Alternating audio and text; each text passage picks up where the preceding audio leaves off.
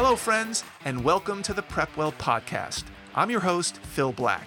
And if you have an 8th, 9th, or 10th grader with big aspirations, like the Ivy League, or military service academies like West Point, ROTC, or athletic scholarships, boom, you've come to the right place. My specialty, my superpower, if you will, is preparing families for these competitive programs. I'll teach you what your child should do, when they should do it, and how you can help. So stick around and prepare to out-prepare. Hello, friends, and welcome to the PrepWell podcast. Today, I'd like to reveal one of the most potent secret weapons in the college admissions process: your child's friendly neighborhood guidance counselor.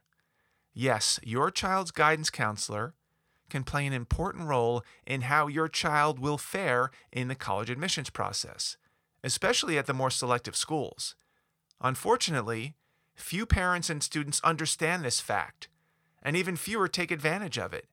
And by the way, as a quick public service announcement, if your child is not enrolled in PrepWell Academy yet, this is another great reason to enroll them. Because inside PrepWell Academy, as part of my weekly video lessons, I teach students how and why and when to do this stuff, how to connect with their guidance counselor for maximum effect. So if your child is not a PrepWeller yet, go sign them up. Okay, in this episode, I will reveal why guidance counselors are so important in the context of college admissions, and thus why your child should do their best to establish rapport, if not a close, ongoing, multi-year relationship with their guidance counselor. Let's start with why colleges care about guidance counselors and what input admissions officers will get from counselors that might impact your child's chances in the admissions process. In case you didn't know, when your child becomes a senior and begins to apply to colleges, their guidance counselor will submit a letter of recommendation on their behalf to the schools they apply to. It's a requirement. Now, don't get me wrong. A lot of what the counselor submits is not particularly personal. There's a lot of administrative and academic, statistical, and demographic information that gets sent, such as the classes that are offered in the high school, the average test scores, historical test scores, all normally submitted in what they call a school profile. This information helps to contextualize the school for the admissions officer. And of course, the information includes your child's personal information like grades and their standardized test scores, their transcript, any disciplinary issues that may have crept up. In addition to this objective part of your student's profile, there's also a subjective component. Counselors have an opportunity to include a narrative about who your child is as a person, as a student, a citizen, their character, reliability, contribution to the school, volunteer work. They can also opine on your child's relative standing within the class, academically or otherwise. This can be very valuable information for an admissions officer, as they want to see how your child is doing compared to their peers who go to the same school with the same program offerings and teachers and extracurricular opportunities. This gives admissions officers a much more nuanced view of your child. Now, I don't want to suggest that guidance counselors have enough time to write lengthy, consequential narratives about every student. Most of them don't. They have a ton on their plate, and writing long letters of recommendation for each and every student is not one of them. They simply don't have the time. You want your child to be the exception, however.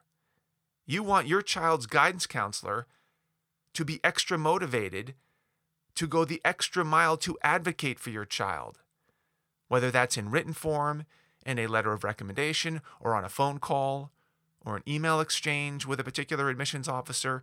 You want your child to be a known entity in the mind of their guidance counselor for all the right reasons. I will teach your child how to be that student who stands out among the crowd. And like most things we talk about in PrepWell Academy, it starts early. Why do colleges put so much stock in the guidance counselor's opinions? Well, number one, because many seasoned guidance counselors have seen hundreds, if not thousands of students come and go over the years. So presumably, they know a special student when they see one. So if the guidance counselor writes something like, "I've been a counselor at XYZ High School for 27 years, and this individual is hands down one of the most motivated and accomplished and high character students I have ever come across," that would be a ringing endorsement that could move the needle. After all, this is from someone who has seen a lot of students. They have a lot of experience with presumably a lot of college-bound kids. And if your child stands out, it means something. And secondly, many college admissions officers have long-standing relationships with high school guidance counselors. They may even call them directly to get the real scoop on a particular applicant. If the college admissions officer from your child's dream school calls your child's high school guidance counselor to get the lowdown on him or her, what will that guidance counselor say about your child? That exchange could make or break their chances at some of the more selective schools. Let's switch gears for a second and talk about the student side of the equation. Why should students put so much time and energy into getting to know their guidance counselor? Well, for one, as we've just talked about, their counselor will write them a letter of recommendation in senior year, which in some cases can mean a lot. Guidance counselors also know the school's curriculum backwards and forwards. They know the classes and the progressions and the pathways. They can help steer your child into the best fit classes and teachers for them.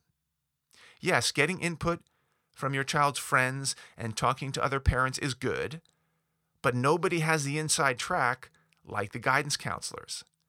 The guidance counselors know the best classes and the worst classes. They know the best and the worst teachers. They can anticipate problems ahead of time because they've seen a lot of them. And this is important because you want your child to get to know their guidance counselor before there's a problem or an issue, not because of a problem or an issue. For example, you don't want the first time your counselor ever meets your child to be when they're in some kind of trouble, big or small.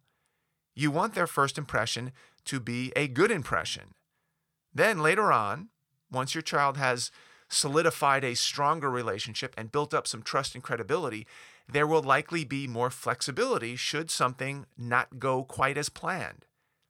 It's important to build up that trust early. Similarly, if your child has had or eventually goes through a tough stretch of time during high school, maybe it's a particularly bad teacher or a personal issue or grades or discipline or health or injuries or some kind of time off, the guidance counselor has the ability to provide additional information to prospective colleges to explain the situation if it needs explaining, to give some context around what was happening at the time. This can be very valuable.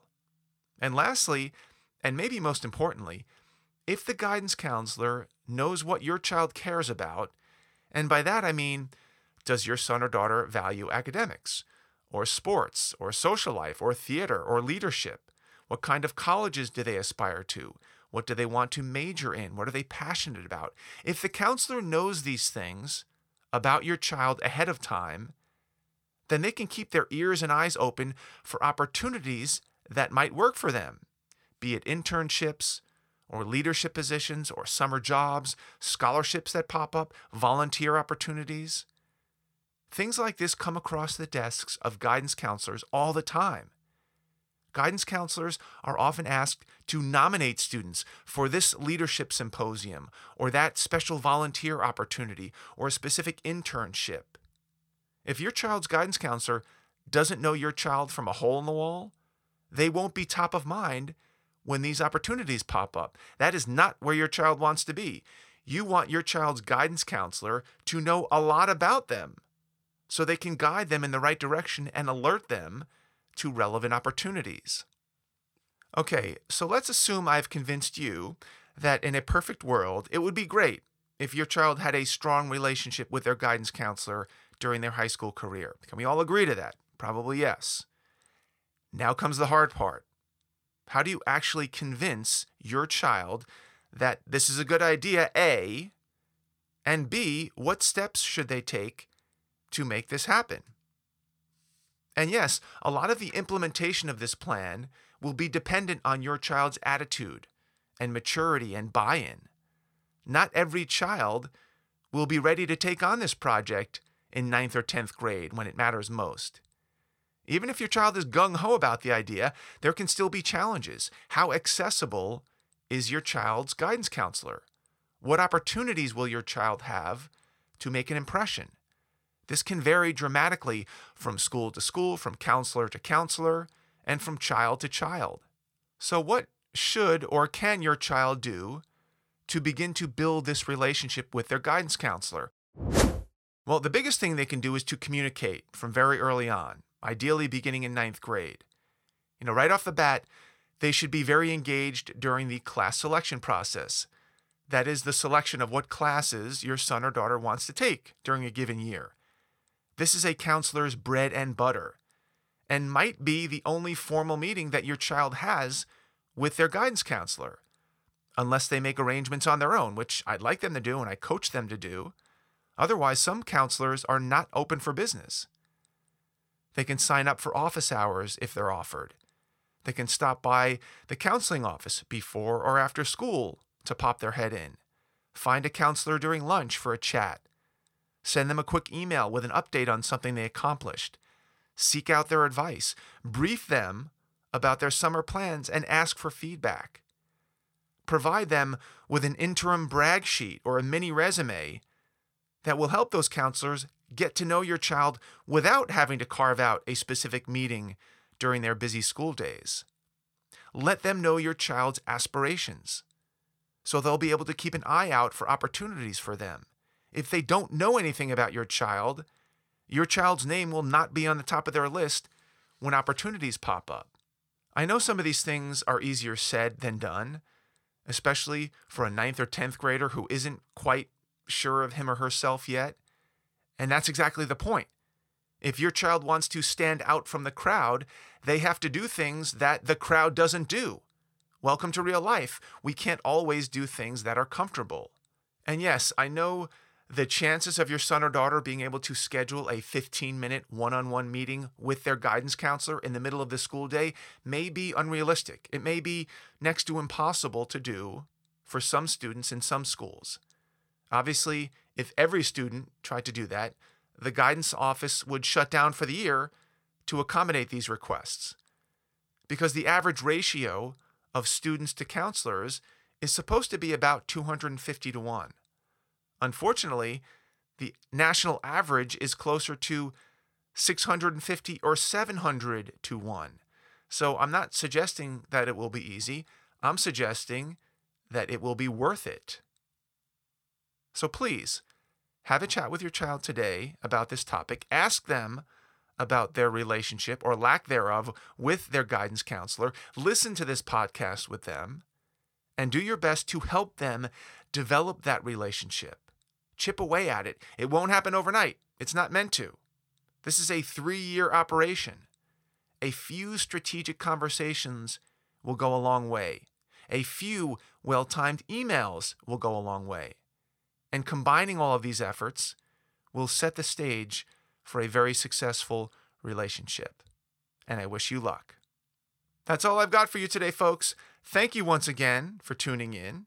If you know a parent with an 8th grader, 9th or 10th grader in high school that might find this helpful, please share this episode with them. You can do that by finding that small box with a tiny arrow pointing up. That's what we call the share button. Click that share button, text this episode to your friends with a link to the episode and a little personal note from you recommending that they take a listen.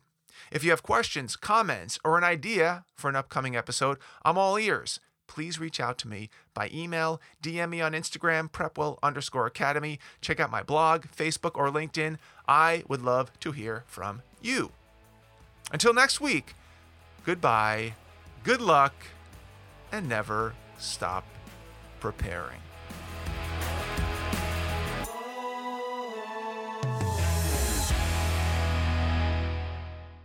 This podcast is brought to you by Prepwell Academy. Prepwell Academy is my one-of-a-kind online mentoring program that delivers to your 9th or 10th grader a short, highly relevant video from me every week, every Sunday in fact, where I give them a heads up about what they should be thinking about to stay ahead of the game. To get these valuable lessons into your child's hands, please head over to prepwellacademy.com and enroll your child today.